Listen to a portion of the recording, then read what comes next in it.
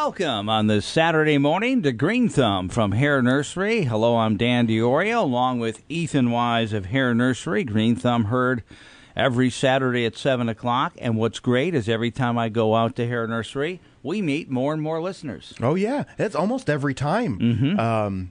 Mm-hmm. Who Kelly was the one that helped you, one of our horticulturists there, when you went last, and so you're getting to be introduced to more and more of our expert staff there too. By the way, she made a list for me that I forgot at home. Sorry, but you remembered a lot of it, and it was one of the things I talk about. It's late season fall color. Right. And stuff that blooms now through the end of fall. Right. And with fall color, one of the things we also talk about is it's not always the leaves turning. It's things that bloom late into the season as well. Right. And so that's, I think we have quite a... we got several things to talk about as far as flowering things, and then maybe closer or another show we'll, of course, go over more fall color things. But it's not thought of. And so talking about the flower color is and if really you nice. have a pretty extensive flower bed like I do, some annuals, mostly perennials. Yeah. You get that big show in the spring and summer, and then towards the end you're green. like, I need more color. Green you and could fill in flower stalks, yeah. Oh, by the way, if you do want to fill in with some fall color, you have holes. Annuals are 25% off. Yeah, spring annuals 25% off still, and we have a fresh crop of summer annuals too that aren't on sale. That's because we've recently got them in or recently planted them, and they look really nice and full. Where some of our spring annuals, if we're not pruning back petunias meticulously, then they can kind of get leggy in the pot. Right. But they're still absolutely great performers. I bought some more to kind of refresh some of my annual pots this year. So I want to go over a couple of things before we get to the fall colors. One, if you want to play along the home game, I like this Green Thumb home game, go on to the Hare Nursery website, HOERR, harenursery.com, and you could play along at home and see what we're talking about. Yeah. Last week we talked about Stone Market. Right. And you can actually, when you go to our website, you can scroll. As if you're going down to the bottom, you'll see these big, giant links that says Plantopedia, Garden Center, Stone Market, Landscape Services, etc., all kinds of stuff. And in Stone Market, now keep in mind it's not a catalog, but for the most part, it is as good of a representation of what we offer as we can actually, keep up to date on. There's some things that you'll come in that aren't on the website, and they're really cool. Like we have some really interesting, unique boulders over there. The black ice that you kind of fell in love with over there, Dan. There's a green one called Fernwood Green, that's really beautiful, dark, light green with splashes of dark green in it, and it's natural stone.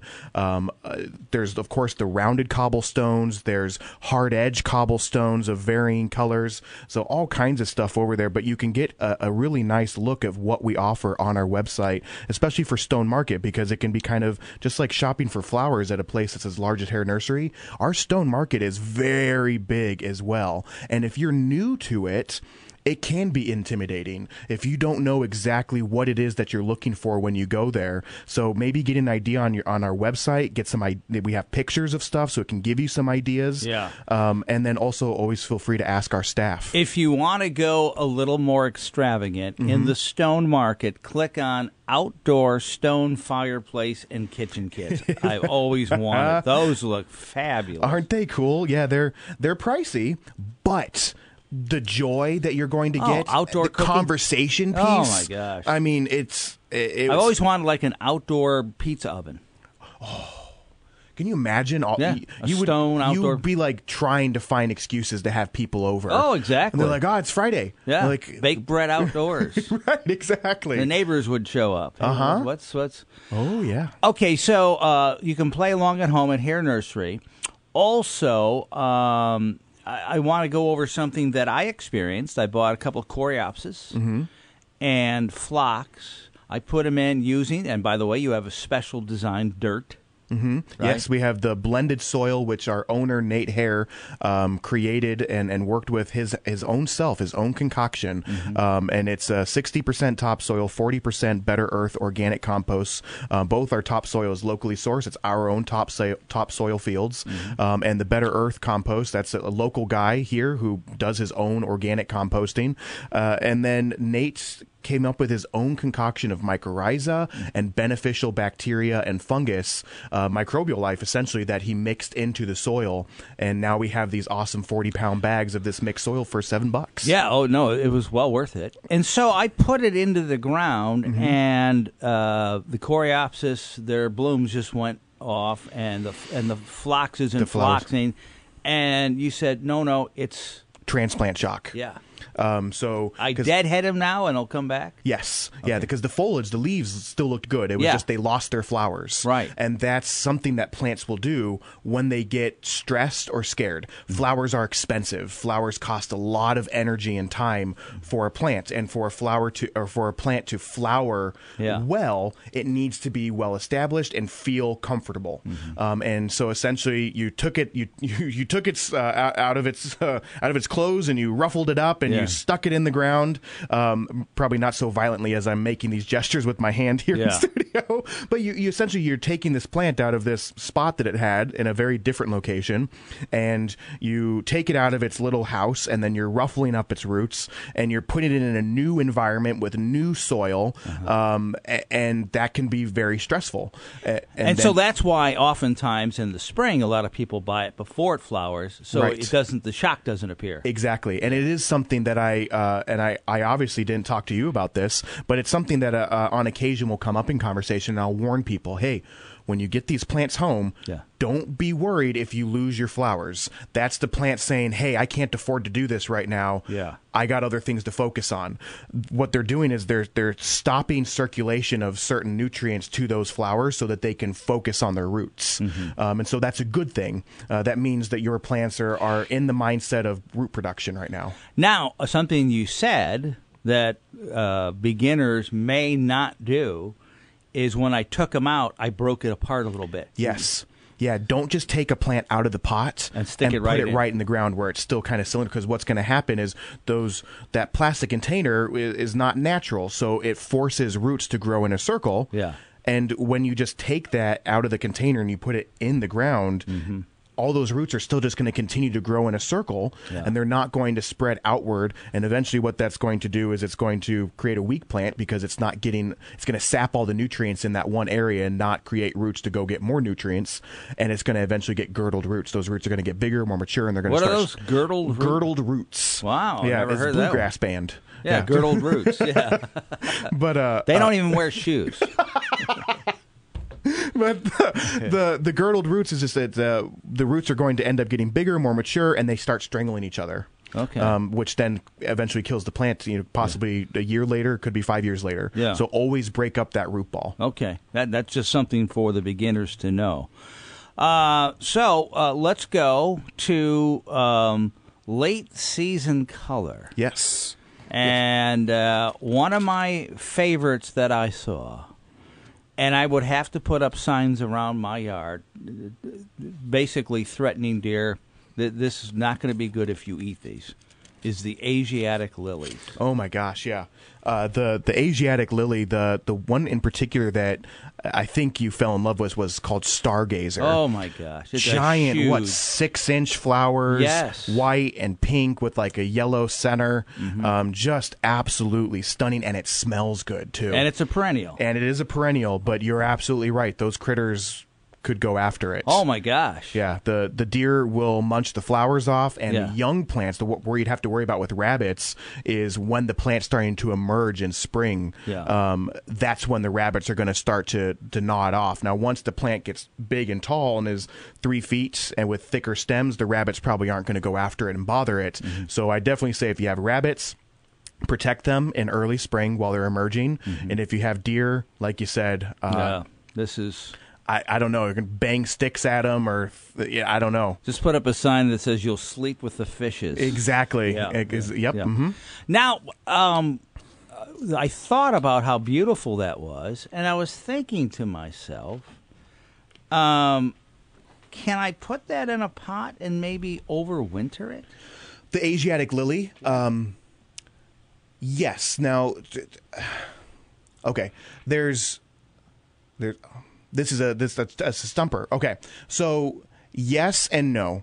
And my yes part of that answer is, as long as you don't bring it inside, I think you have a better chance of getting that to maintain. That lily still needs to go through a cold dormancy. Oh, okay. It's not like an annual bulb like a dahlia or a canna that can't handle the cold. The lily bulb still needs it.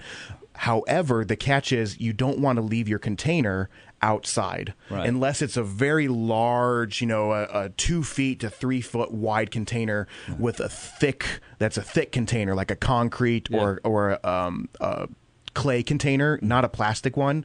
And it needs to be kind of like in the center, because if it's too cold, then it is going to die. So the ground would be much better. Exactly. So if you were going to overwinter it in a container, I'd recommend putting that container in your garage so that it can still get kind of cold, but not so cold that it's icing up. Yeah. But it's a beautiful, beautiful flower. Oh, my gosh, yeah.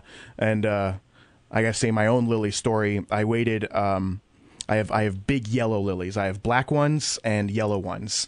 And unfortunately, the black ones bloomed. My goal was to have the black and the yellow ones blooming at the same time, because it's more of a deep purple, because I just thought, oh, that'll be stunning. But unfortunately, the dark purple ones bloomed about 2 weeks before the yellow ones bloomed, so it didn't quite work out the way I was expecting it to. However, I waited for 3 weeks for my yellow lilies to flower, and for 3 weeks, these big giant flower buds, and then finally they open and we have that torrential downpour for several days, and I lost most of my flower petals. I was so bummed.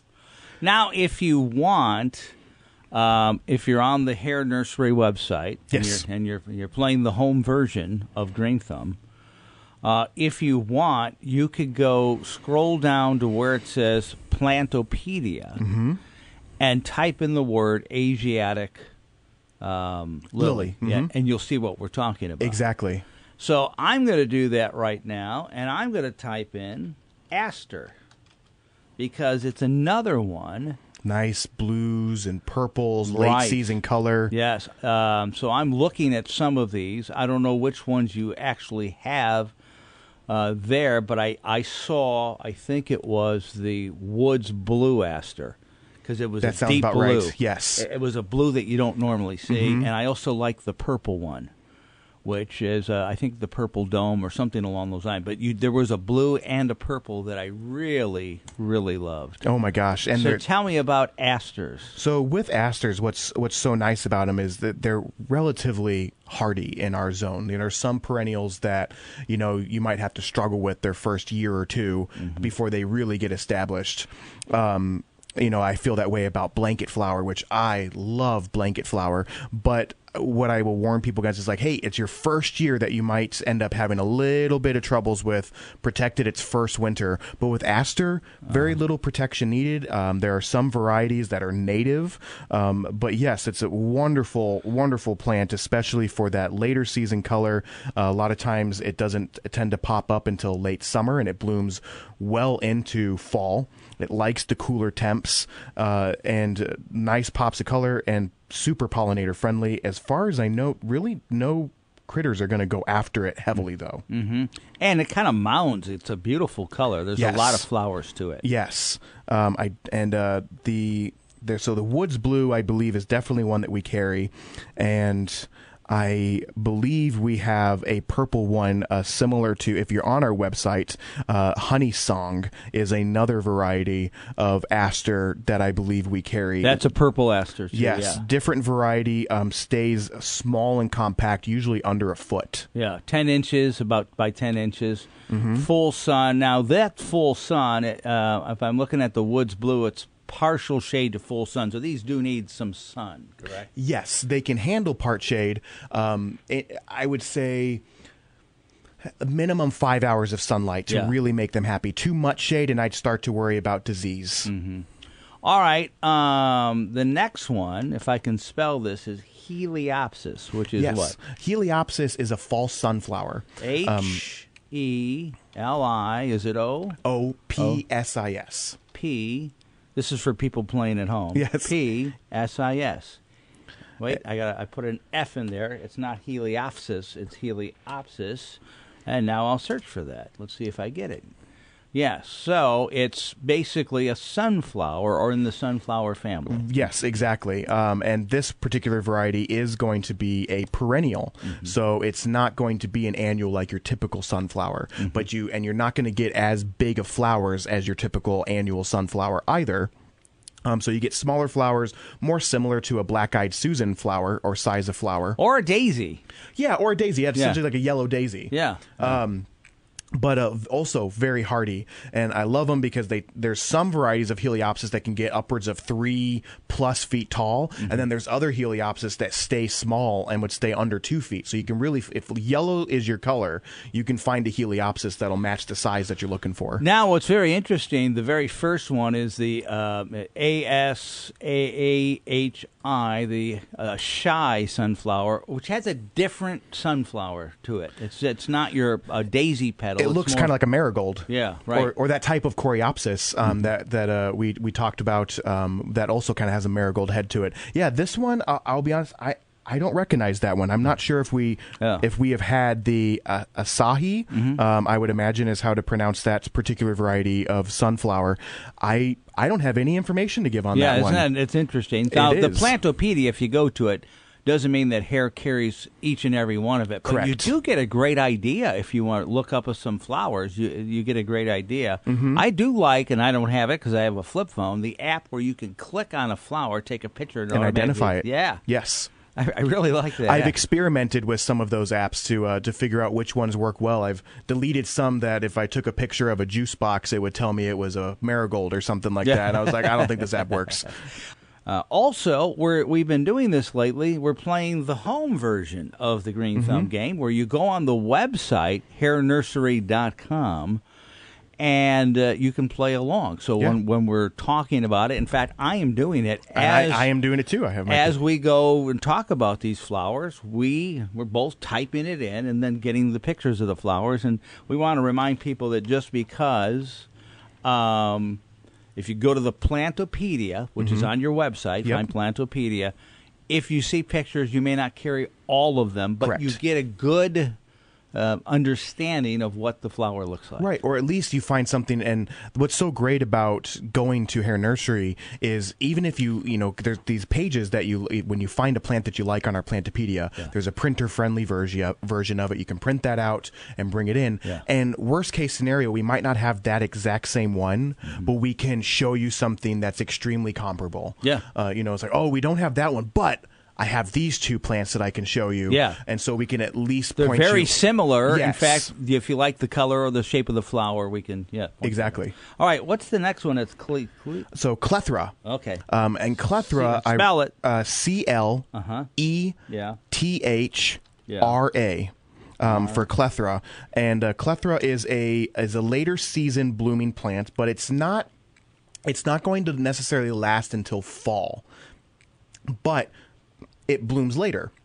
So it tends to flower in the July to August period or so. So still a late season flower. By now your hydrangeas will have started to flower. Your roses have been flowering. And it is a shrub. So Clethra is going to be minimum 3 feet tall and wide. But there are some varieties. I think Ruby Slippers is one that can get bigger and has a pink flower to it. But Clethra is so nice because it's very fragrant. It's got a sugary smell to it. And I like what I like about it. It's a unique flower shape. It's kind of a cone, or how would you describe it's like a spike, or technically spike, it blooms on to get horticulturally nerdy here, on a raceme. So raceme is that spike that comes up that then produces little flowers up and down that. And I can automatically, because I've seen things that are spikes like this. that butterflies love it. Oh my gosh. When I was showing these, I was talking to a lady this week, and we were talking about, she wanted something low. She wanted something to fit under her windows that weren't going to get bigger than 4 feet. She didn't want to prune them. And she wanted to keep them below her big bay window in her living room. Yeah. And so we looked at this plant, and she fell in love with it because it was different. Yeah. She came in expecting to get like a hydrangea Right. Or a spirea, Yeah. which are a little bit more common plants. And I said, those aren't bad. Those are good plants. I said, but you're at Hare Nursery, so let me show you something else. And I walked her by the clethra, or sometimes called summer sweet, and she immediately fell in love with them. And because the butterflies and the honeybees were on them, and she said, do they always do this when they're flowering? And I said, yes. Yeah. And she said, well, this is perfect. I love this. And she ended up getting 3 of them. And what I like, too, is that under her bay window, these spikes will just kind of pop up. Yes. So you can see the color and see the butterflies. Oh, yeah. Now, we did a show, vase-friendly flowers. Would this be a vase-friendly flower? You know, it would. I think it could work. It doesn't grow on like big, tall, long stems, and on each one of those stems are lots of leaves. Yeah. But they're sturdy stems, so I think as long as you clipped a flower and then you just plucked off some of those leaves because you've put too many leaves in the vase, it's going to mold. So I was. This is great. We were talking about vases. We'll get off subject. Sidebar is what we call this. Yes. But Prince Charles was talking.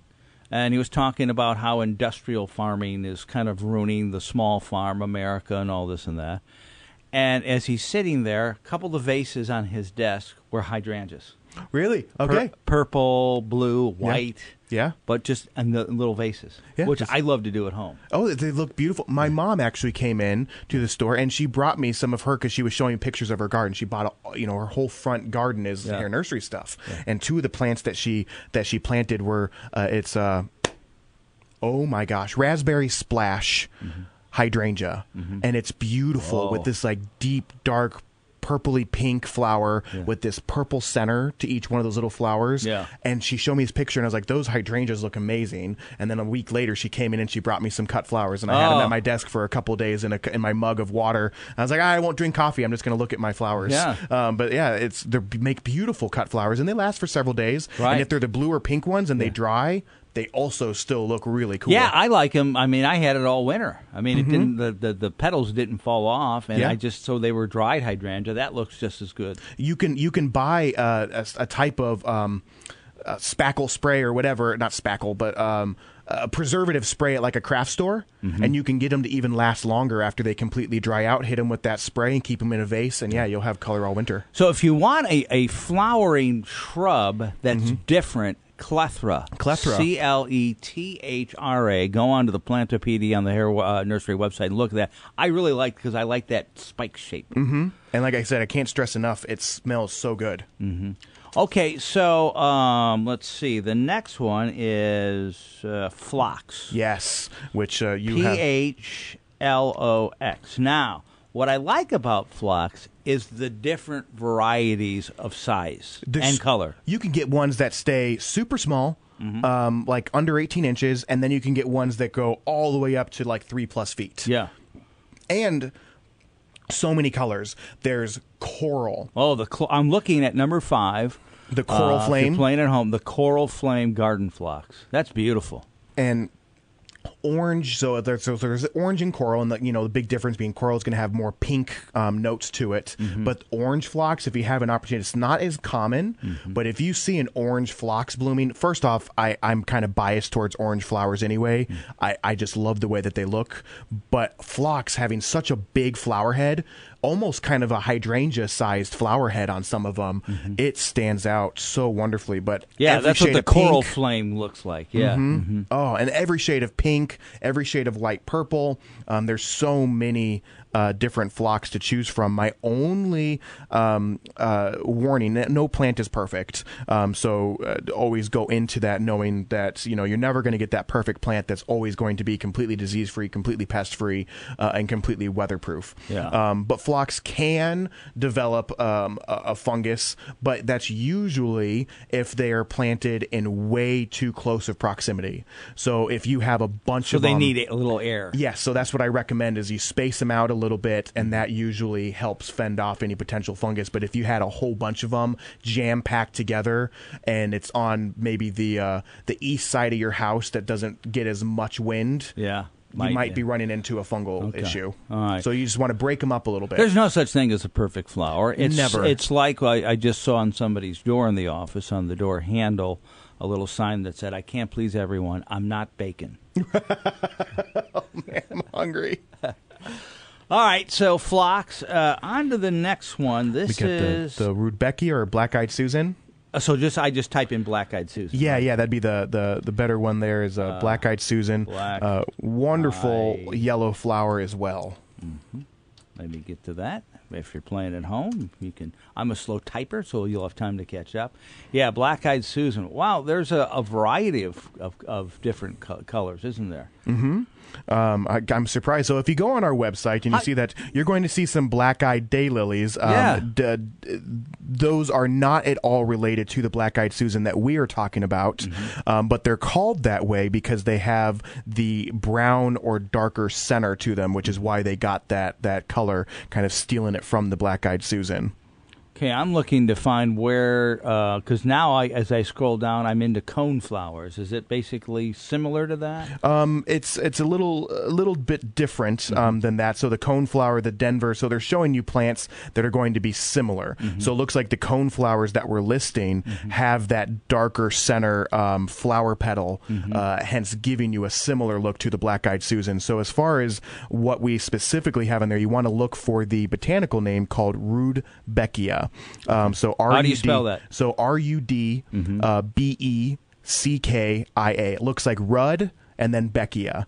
And those are what you really want to take a look at. That's probably what you want to type in. And right? Goldsturm is one of my favorite varieties of Rudbeckia or Black-Eyed Susan. And we do have that one listed number 6 on our list of Black-Eyed Susan.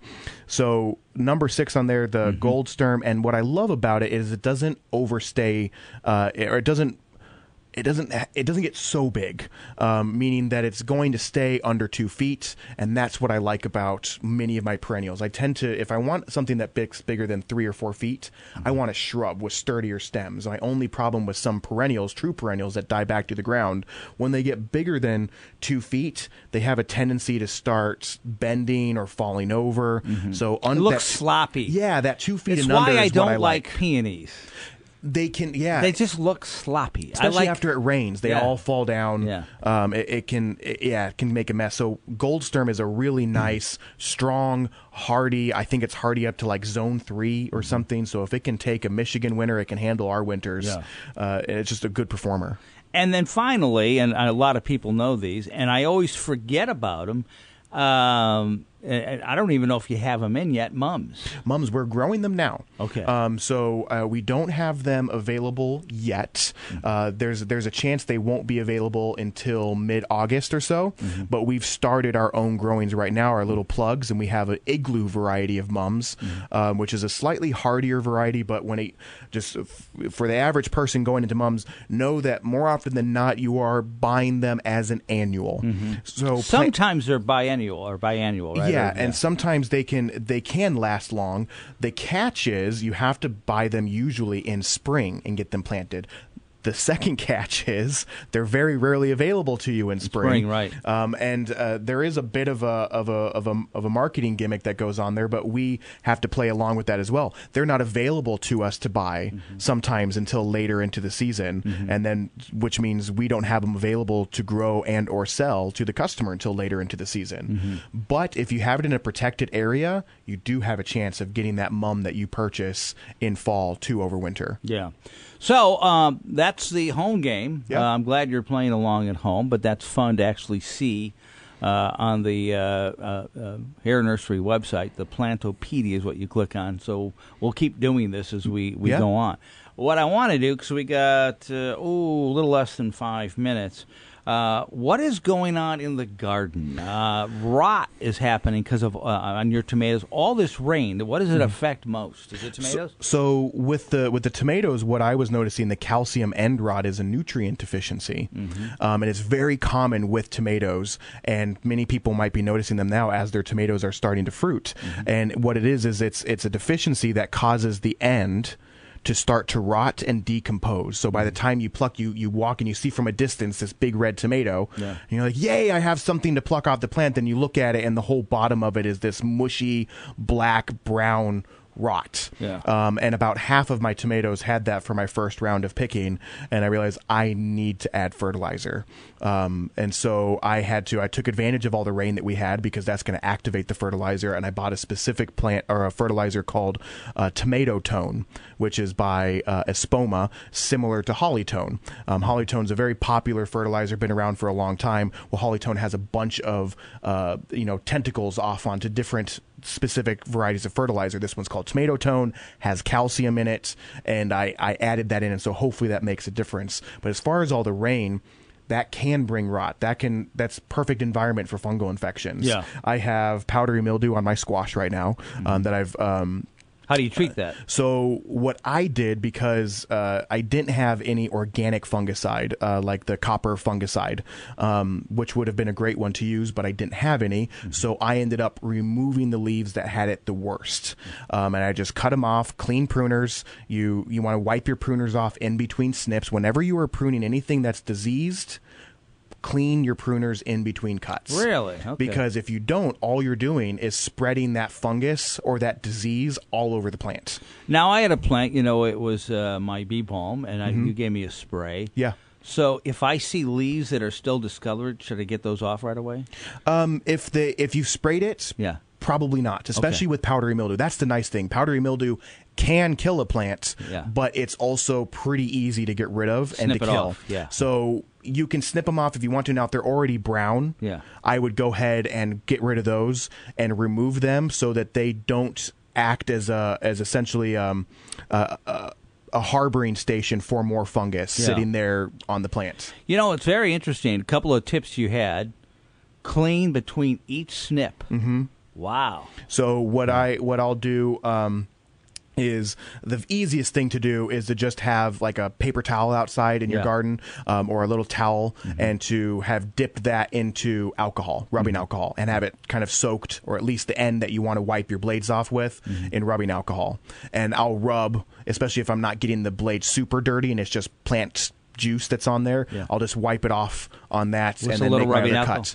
But if you're doing a lot, you might want to just have like a bucket and have it maybe like even a low percentage bleach solution, like a 5 or less % bleach to water ratio, and just dunk it in there and then make your cuts. Or hydrogen peroxide works really well too, and you can just have you'll spread it all over the plant. 50-50 hydrogen peroxide water mixture, dunk your pruners in there, make your other cut. Another thing, too, is another tip I heard is that, especially now with all the rain, if you have mulch, you may want to pull the mulch 6 inches away from the stem, right? And because it maintains so much moisture. Right. It can also be another kind of harboring spot for fungal infections, or even pests or insects. Especially if it's mounded too high, they can make a home out of that. Yeah. And with all this rain, we always talk about it's always better, even with your perennials, your tomatoes, green peppers, to always water down at the bottom. Yes. With all this rain coming from high, you got to watch. Is there a lot of fungus out there among perennials right now? I would say right now powdery mildew is probably the biggest one now. And then the fungus I had, what did you give me to spray on it? That was copper fungicide. So copper fungicidal soap was an organic version, but it's also extremely effective. But really the nice thing, any over-the-counter fungicide for the most part is going to treat powdery mildew. Okay. All right. So hours again? So our hours are 8 to 6, Monday through Saturday, and Hardy Bucks have started. Yeah. So Hardy Bucks started on the 15th, and they will go through August 15th. So come in, bring your Hardy Bucks in, bring in your old Hardy Bucks. They never expire, and you're good to go. All right. We'll see you next Saturday at 7 o'clock. For Ethan Wise, I'm Dan DiOrio. Thanks for listening to Green Thumb from Hare Nursery.